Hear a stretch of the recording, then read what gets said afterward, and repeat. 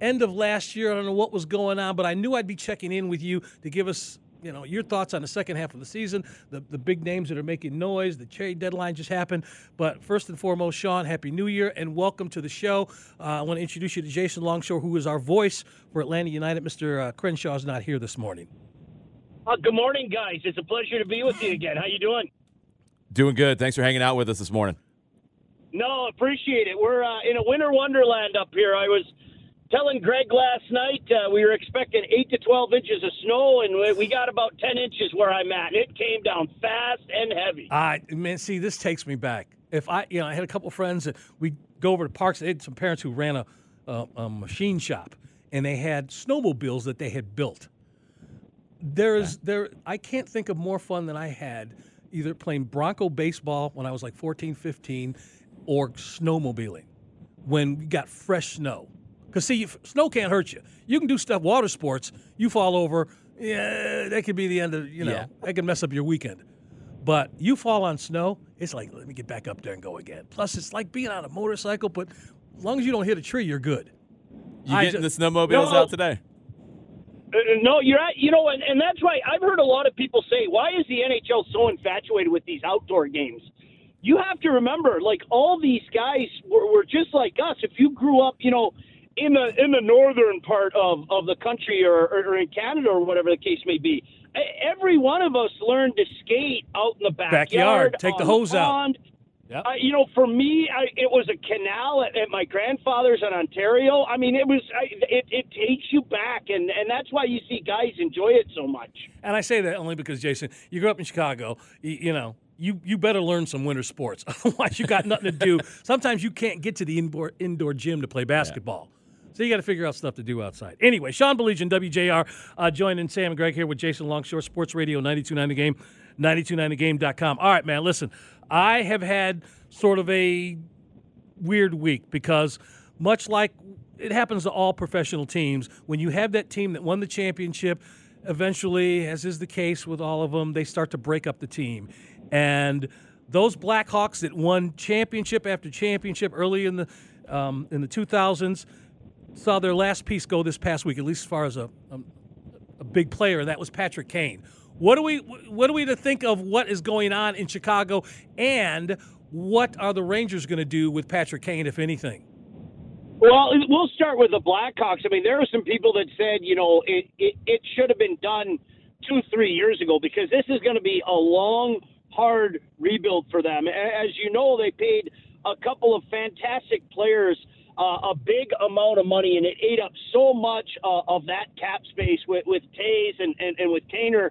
And, this is something that it hurt them in the process because they really didn't do a good job of using those draft picks to better themselves. They really haven't. So, no offense, they're in quite a hole. I think this is going to be a long, arduous rebuild. But, in terms of Kaner going to the Rangers, the East is just a crazy arms race right now. I mean, you had Boston get better. They went out and got Orlov, and Taylor Hall will be back at some point in time, and they're already a historic base. Kyle Dubas in Toronto, their general manager, I mean, he basically redid their defense core, and then they add a nice player like Ryan Riley up front. You have Tampa that still has, so much firepower, and I wouldn't at all be surprised if they went on another run. Carolina's having a fantastic season. Devils are having a fantastic season. So the problem for the Rangers, they're better. No doubt about it. Gerard Gallant has that team better, but there are so many good teams in the East right now, including that beast out in Boston. The Bruins just look sick. That's what I was going to ask you about. Again, Sean Baligian, WJR up in Detroit. He is the guy we go to. He's called hockey games on the pro level. I mean, on the NHL level, he's done them up in Canada. This is the guy to go to. What are we looking at when we're looking at this Bruins team right now? I mean, these guys are trying to run away with everything. I think Don Sweeney was so smart. That's their general manager. He basically said, you know what, we are going all in. They're having a historic season. Don't forget, the Bruins have some pieces that are getting up there as well, some key pieces that are getting up there as well. And I'm of the opinion, if you're this close and you have the type of team that the Bruins have, You go all in. You don't worry about, the ramifications a couple of years down the line. And that's exactly what Don Sweeney did. There's no guarantee. I think we've seen that year after year in every sport, in particular the National Hockey League. But he went all in. And I'll tell you what, you look at that Bruins team, I don't think there's a weakness with that team. I really don't. Quickest team to 100 points. They got 101 points and still have 21 games left, for goodness sake. So they are on a historic pace. You have to remember, National Hockey League record for wins is 62. The Wings had 62 back in 96. For most points, it's 132, and the Habs had that back in 77. I'm going to tell you what, guys, the Bruins could blow past both of those marks. That's how good they've been playing. So you talk about the East and just how many teams are going to be pushing for this, and it feels like a lot of them got better as the trade deadline came to an end.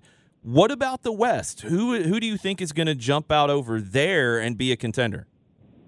Well, this is why the West, I think that's a great question, because this is why the West is very, very intriguing to me. There isn't a team to beat right now. There really isn't. I know Dallas has been playing well, and they're near the top. Vegas, again, near the top, and they've been on a bit of a heater. But right now, there isn't a team that you can look at and say, man, I think this team might be the team to beat. I'm going to tell you guys the same thing I told you a couple months when we talked. At the time, Colorado wasn't even in the playoff. They didn't even have one of the wild cards. Colorado has just been steadily building up and climbing up the standings. I think the defending champ is going to be tough to beat. I know that they're not near the top. They're just a few points back of a few teams in the West. I know they're not near the top right now, but I think that crescendo that they've been climbing, I think when all is said and done, Colorado, the defending champ, might still be the team to beat. We don't want to see that again. Sean Balish and WJR joined Sam McGregor and Jason Longshore sitting in for Sam this morning. Sports Radio 92.9 The Game, 929thegame.com. Hey, Sean, one of the things that we have been talking about here on this show, whether it's Jason or Sam or anybody else that joins us, depending on the sport, we somehow always get into officiating and what it's going to look like with, years down the road with technology being implemented or just decisions that are being made to change the way games are being called. I thought about asking you this because of what's going on with that Austin Watson hit that took place last week. He's not going to get any more discipline. My question to you is, that hit, others that have seemed like in the past were treated one way, they're being treated differently now. What's the state of officiating in the NHL right now? And your thoughts on, does it need changing? What needs to be implemented? Every guy that I have talked to for years, this goes back to, honestly, a conversation that I had, and you'll be familiar with this guy, with Chris Chelios about 20 years ago. Every guy says the same thing. Okay, let us know what we can and cannot do, and then stick to it. Every guy just wants consistency. That's the biggest thing that every guy says. Okay, I get it. We're going to loosen things up a little bit. Things that you could get away with in the past, you're not going to get away with now. Things that, might not even be a penalty 20 years ago, you might get a suspension for now. That's how much the game has changed. But at least be consistent. Just about across the board, every player has said that. And I think there are some consistency issues. I think, not only in penalty calls, but quite frankly, in awarding penalty shots. I'm not going to lie to you. I saw a penalty shot the other night in the Ottawa-Detroit game that was just brutal. It was gross. I didn't understand how on earth they called a penalty shot. And then I waited all day the next day to hear what the ruling was, what the thinking was, and you didn't hear it. And those are the types of things that I know players, forget about the fans for a second. Players get incredibly frustrated with. Okay, where's the line? And if that's the line, then gosh, you got to be consistent. And certainly I say this knowing how difficult the job of an official is in any sport. And in my opinion, in particular hockey, with things happening so quickly, and they don't have the benefit of a replay and slow motion and things like that. But I'll tell you, you talk to every guy will tell you, find a level of consistency and stick to that. Sean, we can't have you on in Atlanta and not talk about John Buccigross's tweets yesterday and all the conversation about the NHL potentially coming back to Atlanta. What are your thoughts? Well, I would be interested to hear really from you guys what you think the desire would be, because, I think there are a lot of sticklers that sit back and go, now, wait a second. We had the Flames. We had the Thrashers. Why not go back into Quebec City? Why not go back into a market? I always use this term, guys.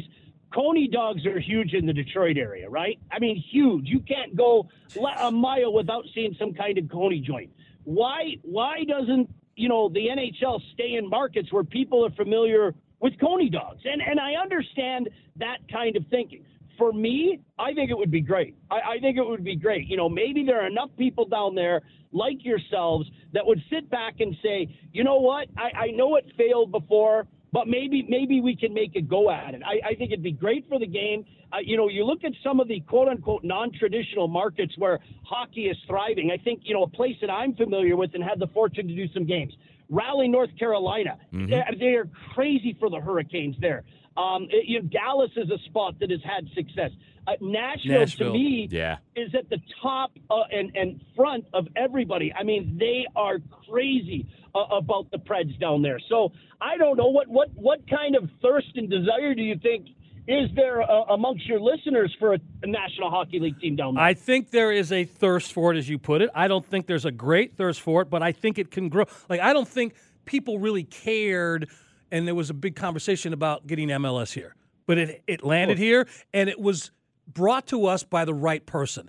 That's what I'm going to say. A city that loses 2 hockey teams, no, they don't deserve another hockey team. I'm sorry. But if there's an opportunity for it, I want Arthur Blank running it. That's what it comes down to. That's what it comes out. Whoever's running it's the ownership. It's the ownership. And if you tell me that Arthur Blank and his people are going to be involved in bringing a hockey team to Atlanta, then I'm good with it. But it depends on the owner.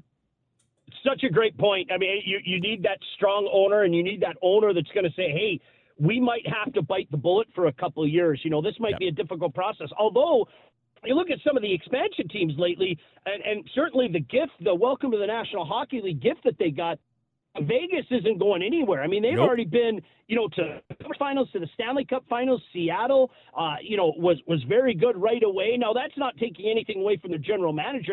I think Ronnie Francis, in particular in Seattle, was absolutely taking away from George McPhee, but that was really a gift package that they got from the National Hockey League. If you can get a team in here that can compete sooner rather than later, and you couple that with a great ownership unit, boy, you're giving yourself one heck of a chance.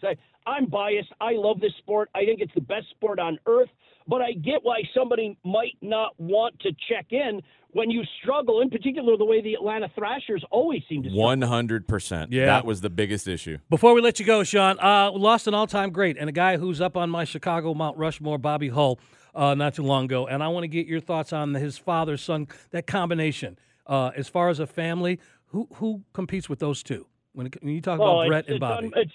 It's unbelievable. There have been so many father-son combinations and family ties because, hockey really is a family game. But you're absolutely right. He is a legend. He is a guy that didn't matter where you were from. My hero as a kid was a guy by the name of Larry Robinson, who played for Montreal and later L.A. And his hero was Bobby Hull growing up. And here's this kid growing up not far from Ottawa that loved the Chicago Blackhawk, for goodness sake. I mean, that was the kind of impact that he had. Yeah, it was that curve stick, though. It was that curve stick because you knew that you get that shot going up in somebody's head.